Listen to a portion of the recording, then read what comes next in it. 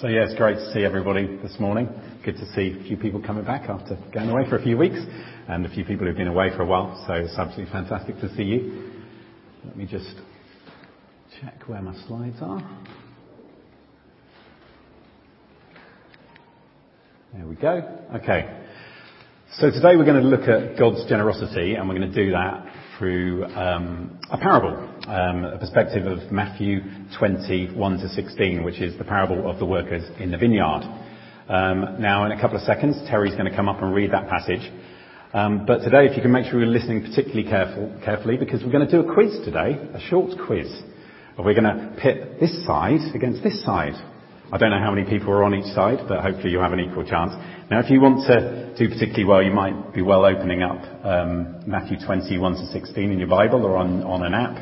I'm going to be reading from, or Terry's going to be reading from the NIV version. So the answers will kind of be from the NIV version. So if you make sure that works. There's going to be 5 questions, and we'll see who does best. And there is a prize. There is a prize. So it's worth winning. I'd ask you to look out for details, just things like times of day and hours of the day and amounts and stuff like that, and you should do quite well. So let's see who wins. Terry's going to come up now and just read that passage.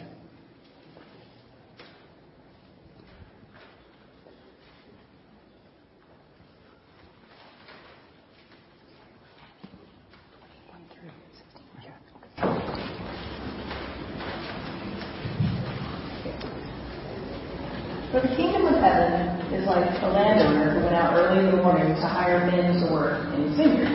He agreed to pay them a denarius for the day and sent them into his vineyard. About the third hour, he went out and saw others standing in the marketplace doing nothing. He told them, "You also go work in my vineyard, and I will pay you whatever is right." So they went. He went out again about the 6th hour and the 9th hour and did the same thing. About the 11th hour, he went out and found still others standing around. He asked them, "Why have you been standing here all day long doing nothing?" "Because no one is hired us," they answered. He said to them, "You also go work in my vineyard." When evening came, the owner of the vineyard said to his foreman, "Call the workers and pay them their wages, beginning with the last one hired and going on to the first." The workers who were hired about the 11th hour came, and each received a denarius. So when those came who were hired first, they expected to receive more, but each one of them also received a denarius. When they received it, they began to grumble against the landowner. "These men who were hired last worked only 1 hour," they said, "and you have made them equal to us, who are born to burden with the work and heat the day." But he answered one of them, "Friend, I'm not being unfair to you. Didn't you agree to work for a denarius? Take your pay and go. I want to give the man who was hired last the same as I gave you. Don't I have the right to do what I want with my own money? Or are you envious because I'm generous?"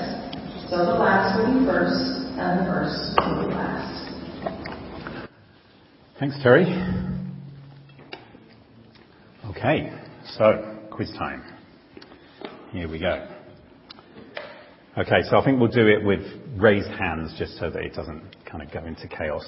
It might still go into chaos, but we'll try our best. So the first question from that passage is, not that one. It's, where were the people in the story working? So, anybody? Oh, Alison, we have an answer. In the vineyard, that's correct. 1-0. Step it up, guys. Step it up. Come on. You can beat them. You can beat them. They're good, but you can beat them.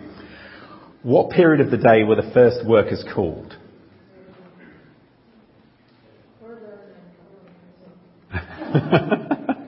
I'm not sure if I should accept that because your hand wasn't up. Early morning. That was correct. Sorry, Mark. You were just behind there, so I think that's fair enough. So it's 1-1. Better start moving these on. Where did the master of the house or the vineyard owner find workers standing idle? Tony. Marketplace is correct. 2-1. They've come from behind. This is really, really exciting. Okay. No, it really is. It honestly is. Really exciting. What hour were the last workers hired? 5 o'clock. Ooh, it's 2-2. Here we go. You can win. So here we go. Last one. How much was everyone paid at the end of the day? I think Bram was tiny, just a fraction ahead of you, Alison. I was watching. What? Oh, denarius, yes, that's right. Yeah, you're absolutely right. Woo! Give yourself a clap. Give yourself a clap for victory. Victory's assured. Bram always seems to win competitions. It's just crazy. So, here we go. Prize. So, there you go. You take one. You take one, Alison. And you take one. There you go. And if you could pass them round, starting with these people first and then over to them.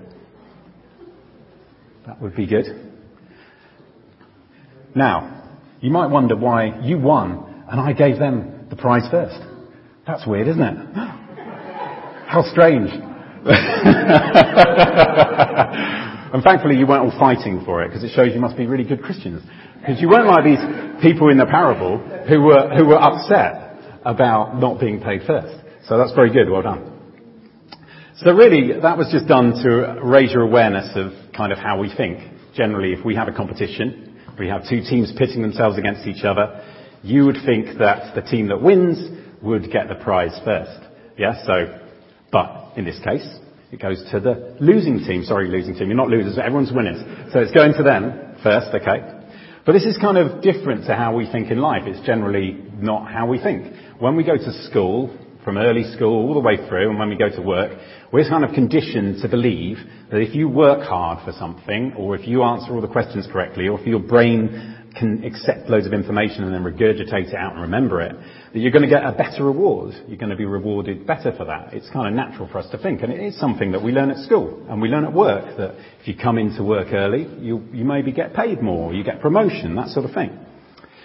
But what happens if that wasn't the case? What if we all get the same reward regardless? Is that kind of okay with us? Or does it take the joy out of it a little bit for us?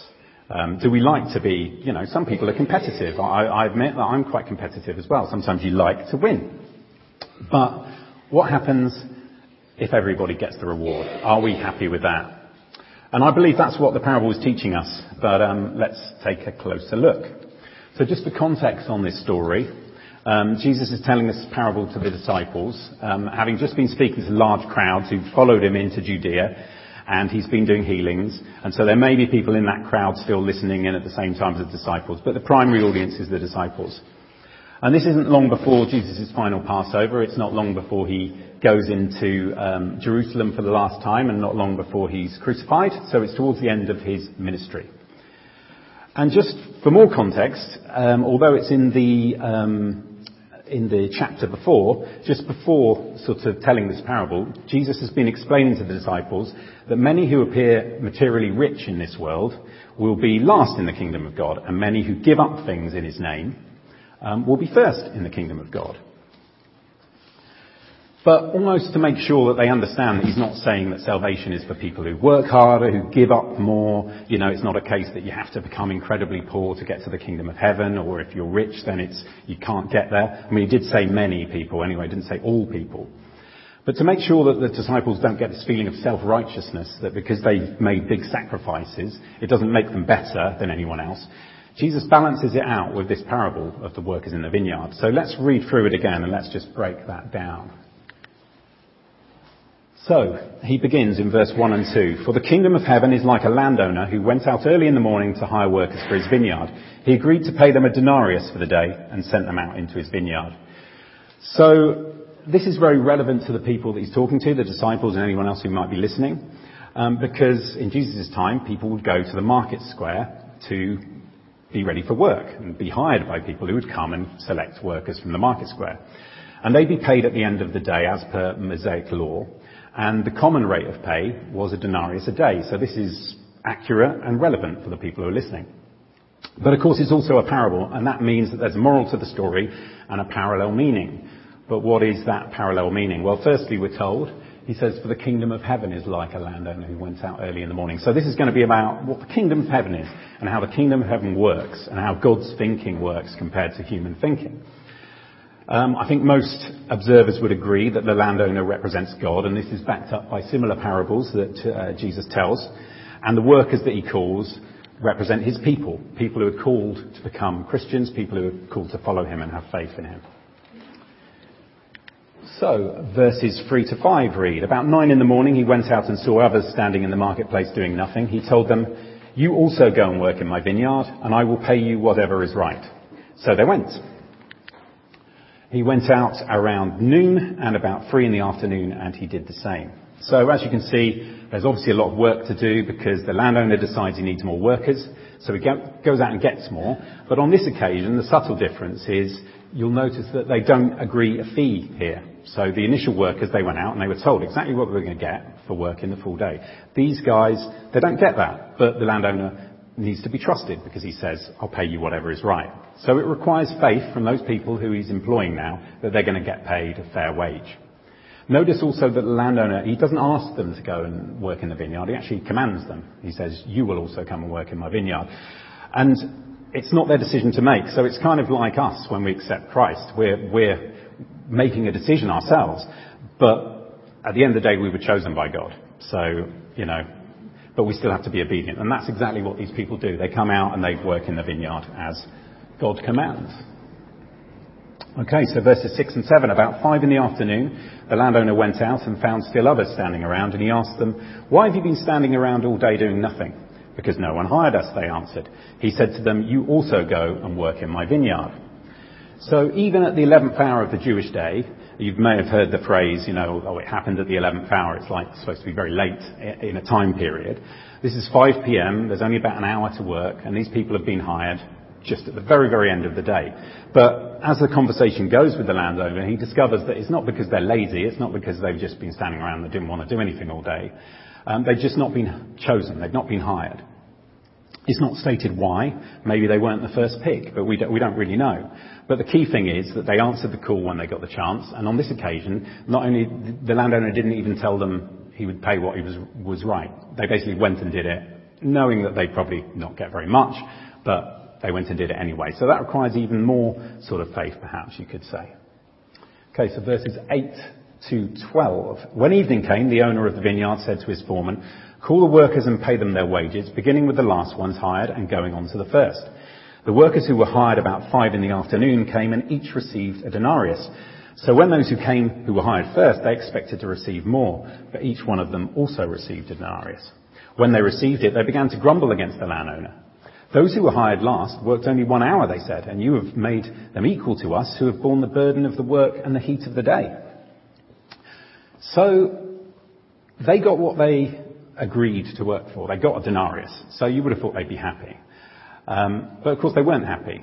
And I think we can kind of relate to that. We can understand that if we went to work for a day and somebody turned up at the last minute and got paid the same, we'd probably grumble. Of course, if they hadn't known about it, they wouldn't have grumbled. They would have been quite happy with what they were paid because it was what they agreed to work for.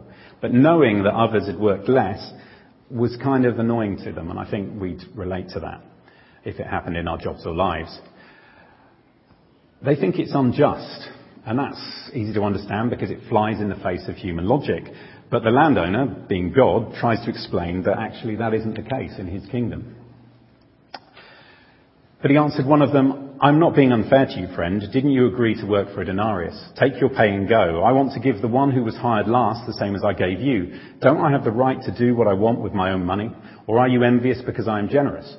So the last will be first and the first will be last." So what Jesus is saying in this passage, I believe, is that our perception of justice and how his grace should work is a bit off. God has the right to do with his grace what he wants. And while mankind on occasion might feel that's unjust, because we believe that only the best people go to heaven, or people who work hard might go to heaven, that's not actually the case, because God is generous, God is forgiving, and he rewards people based on something different than the outside appearance that we might take as being the thing that is important. So we should celebrate, basically, when somebody comes to God. And I think a lot of us do. I think probably most of us would celebrate when somebody comes to God, whether they're accepting him at the last minute or whether they're accepting him early in their lives. Note particularly the last line. So the last will be first and the first will be last.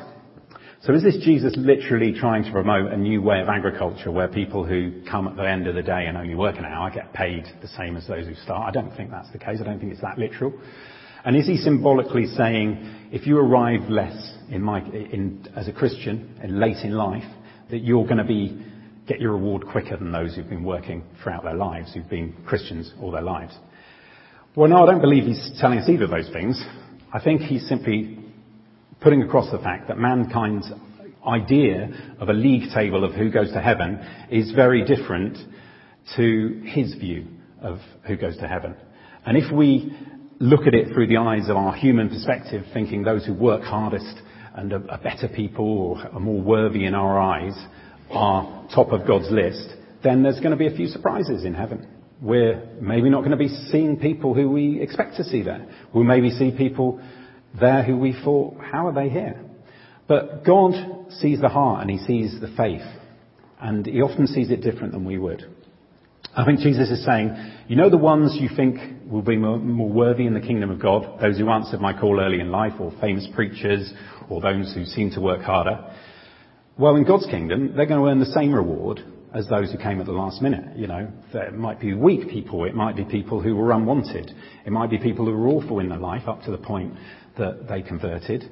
But through their faith, they are saved. The thief on the cross is a great example, obviously, of somebody who at the very, very last minute accepted God into his heart, accepted that Jesus was the Son of God, that he was God. And he deserves the same reward as all those disciples, all those people who follow Jesus. Jesus is basically illustrating how his generosity works. How he chooses to give that out is right and it is just, even if it doesn't make sense to us. We also have to understand that the prime audience here, the disciples, were Jewish. So to them and to the whole Jewish people, perhaps Jesus is giving a sort of an idea of the fact that very soon lots of people who they consider to be very unworthy in Jewish society, and many people who they particularly feel are unworthy, i.e. Gentiles, are going to come along having then worked for generations, supposedly, because they thought they were working their way to salvation. They were basing their sort of works on how righteous they were, and that was the way their system worked. They were going to have to get used to the fact that actually God's generosity was going to extend to other people. And it was actually going to extend, and Jesus was reaching out to all the Jewish people and all the Gentile people, all those people who were the lowest in society, who people wouldn't touch, who wouldn't go near, the lepers, the prostitutes, the tax collectors. All those people were people that Jesus wanted to bring in. And yet this was countercultural to how the Jewish people would see it. And it would appear wrong that Jesus was reaching out to these people and actually criticizing those who society called worthy. And perhaps the parable of the workers in the vineyard can also teach us something about the relationship between faith and natural works, because I don't think it's an accident that Jesus in a lot of his parables refers to his people as workers in a vineyard or in a field or anything like that. Because we are his representatives on earth. When we become Christians, we are given a great commission to go out and tell people about God. And we're expected to show love to one another through the Holy Spirit, guided by the Holy Spirit, to reach out and love others more than ourselves. And to reach out and tell people about Jesus, about the great news we have. As Jesus had explained earlier in Matthew 9:37, where he saw great crowds of people, he was very emotional about it, because he saw so many people who needed him, who needed his grace, who needed his help, who needed to be reached out to, and they were desperate and they didn't even know that they were in trouble. But he said, the harvest is plentiful, but the workers are few. He could see there was this huge harvest of souls ready to accept him, but they didn't have enough people, enough disciples, enough followers to go and tell them that news and to reach out to them. And so we're not here to sit around having been saved and just laze around and feel happy with ourselves. We're here to reach out to people. So in that case, we are God's workers. But despite that, as we know, we're saved by faith. We're not saved by that work in the fields. We should work for Jesus with gratitude through our appreciation of what he's done for us. Because unlike those workers in the vineyard who were paid at the end of the day and had to wait for their pay, as Martin said, it's been paid in full. Everything has been paid in full. And it was paid in full on the cross. So we definitely don't need to feel envious when somebody else comes to God, if they come at the last moment, or if we consider them to be such a bad person that maybe they didn't deserve it. And I don't think that we do generally think that. I think loads of us would totally understand that we would absolutely adore for our families, for our friends, for people we love, even for people we don't even know, to come to God at whatever time in their life. If it's the last minute, that's absolutely fantastic. And the fact they get the same reward as us is absolutely brilliant. And we do absolutely love that. But sometimes, as I said, God's decisions can surprise us. Sometimes they can be quite challenging. You know, you might see somebody who's a mass murderer. He might have caused havoc to people's lives, killed loads of people. And then on his deathbed, if he genuinely comes to Christ, then he's saved through his faith. And that might be challenging to us. We may feel that that's unfair. But also we know that it's not our works that get us into heaven. It's not our previous lives that will get us into heaven. It's not how good we are that will get us into heaven. It's our faith. And thankfully, God thinks like that, because if it wasn't for that, then Moses and Paul, for two examples, would not be in heaven because they killed people. But through their faith, they're saved. And through our faith, we're saved. And we should be extremely grateful for that. In fact, you could say those workers in the vineyard who came late were showing more faith than those who started. You know, because the ones who started, they knew exactly what they were going to get early on. And in some ways, when we came to faith, we probably, as we learnt about Jesus, we knew what our reward was. So it's easier to work that way than it is sometimes if you're doing it through faith without knowing what the payment is. I mean, the thief on the cross, I think, is a good example, because I'm not sure that he knew when he accepted Jesus as God. I doubt he knew what his reward was there. But he still accepted, you are the Son of God, you are the Messiah. And that was enough for him. It was just his faith and that he believed that mattered. But even God's most faithful can fall into the trap of selfishness. And ironically, God's people, including his disciples, often forgot and fell back into this way of thinking like the world. And ironically and sadly, straight after this parable of the workers in the vineyard is told, we hear, it might not be immediately after this happened, but in the next verses of the chapter, we hear that two of his disciples and their mum have gone up to Jesus to lobby him for the best seats in heaven. You know, so even his disciples kind of missed the point and were thinking in this human way and wanting kind of a better reward. So sometimes I think as people, we generally don't get it. You might hear this today and then we might immediately lapse, and when we go home and go back into that competitive spirit of you know, bemoaning something ourselves.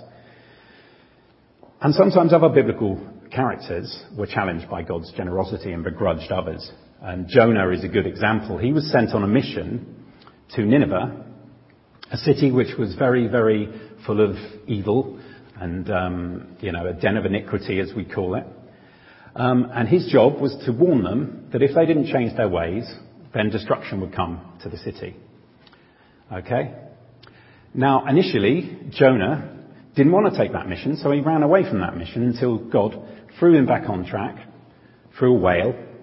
So a very, very innovative way to get him to Nineveh. But so he put him back on track and he made him give this ultimatum.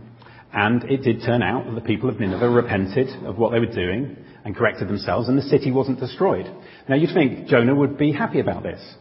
But the reason he didn't want to take that mission in the first place, he admits after this, the reason he didn't want to go there was because he knew that the city might repent. And if they repented, that God, through his generosity and through his grace, would forgive the city of Nineveh and wouldn't destroy it. And this was abhorrent to him. He was like, these people are evil. Why aren't you killing these people? Why aren't you destroying the city?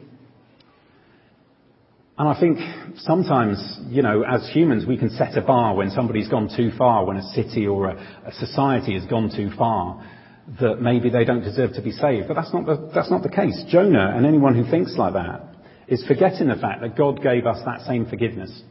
And that we don't deserve it at all, that we are sinners, that Jonah was a sinner, and that he benefited from God's generosity.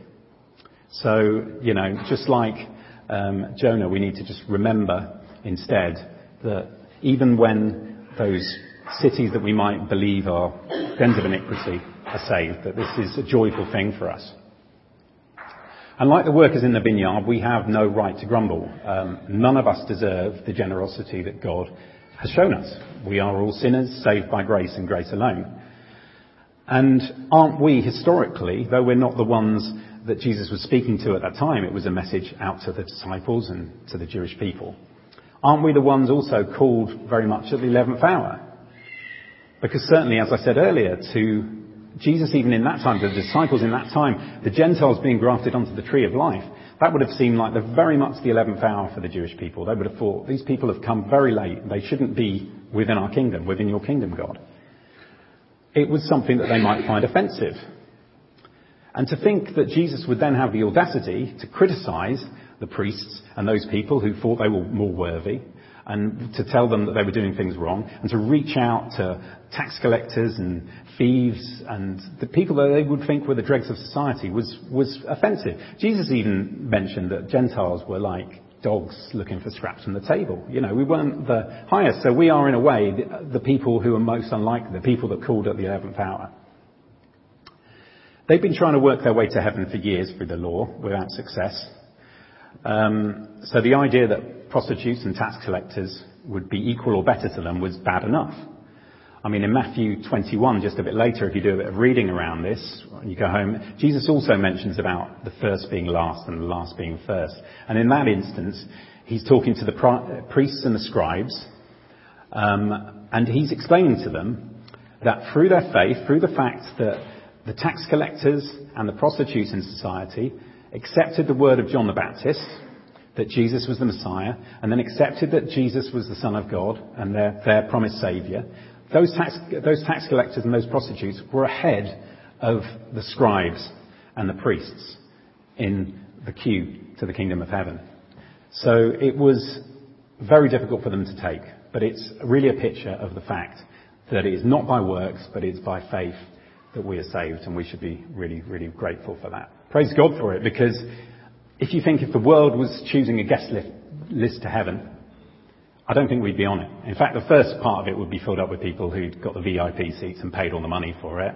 And then there'd be loads of people who'd done great deeds, and loads of top politicians and historical characters. They'd all be up there, of course. And the top preachers, they'd all be up there. But thankfully, God doesn't see that, because, you know, from our point of view, if God did work like that, we wouldn't be anywhere near that list. But God chose us. He chose us before the world began. I mean, it's crazy. It's crazy to think of it. It's illogical, you know, how we deserve that. We're broken people, and yet God chose us. And thankfully, He chose it based on our faith, on nothing else but our faith. So I believe there is a real relevant message here for us, as much as there was for the disciples and anyone listening to Jesus on that day. And it was stop thinking like the world. In God's eyes, it's not about works and about how good you look. It's not about the exterior. It's about your faith. And it's about what's on the inside, the things you do in secret, the things you do that people don't see. And the other message is that God rewards us with the same prize, but that He reads the heart. He sees the hidden. It's not about what's seen. It's not about how impressive we are, how intelligent we are, or how long we worked, how much we went through the scriptures day by day. It's about whether it settles in our heart. It's about whether we have faith.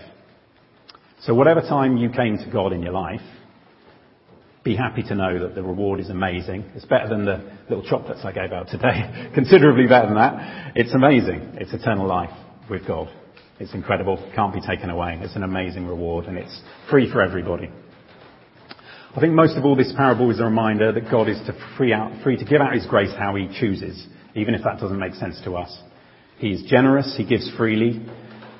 And we need to rejoice in that, because if He didn't do that, we would not have a hope. So it's about God's amazing generosity. Thankfully, He doesn't reward length of service or pick the best CVs or reward us for our works. It's our faith and the fact we answered His call to be His workers, to be His representatives on earth, that means we all get to share in that same reward as everybody else.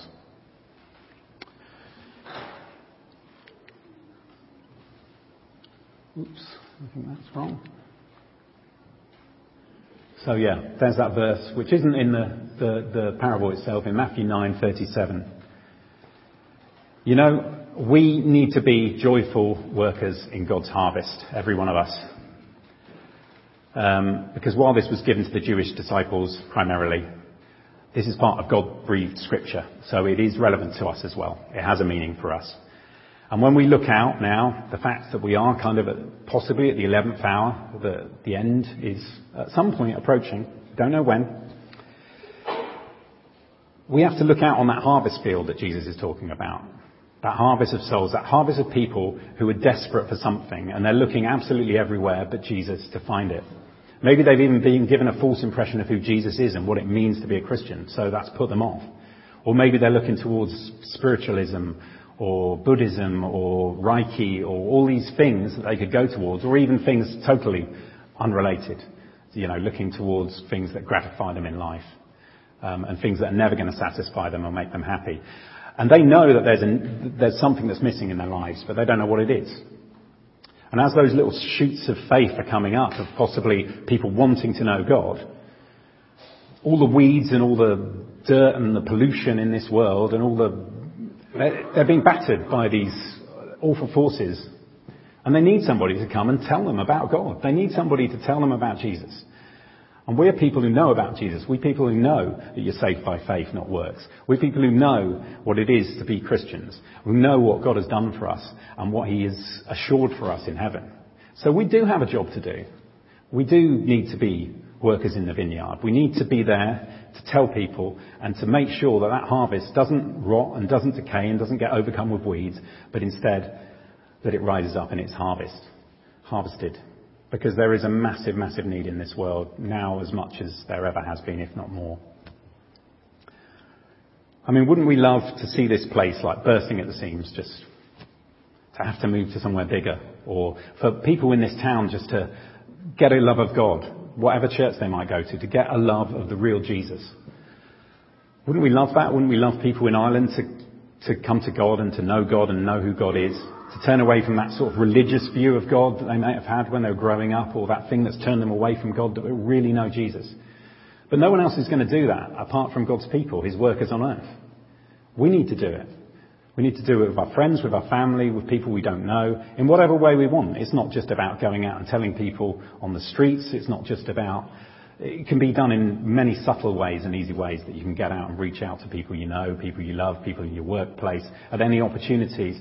A member of our congregation, she wouldn't want me to mention, but she, for instance, told a member of the paramedics who were helping her out this week about God. It's just a simple way. When we get opportunities, pray for God to give you opportunities to get out there and tell people. And though that's not particularly related to the parable I've been talking about, because it's sort of an extra thing, it's from Matthew 9:37, it's still relevant as a result of what I've been talking about today. So let's go out and do it. Let's tell people about God. Let's be God's workers, and let's not grumble. Let's just do it knowing that he's paid us in full up front.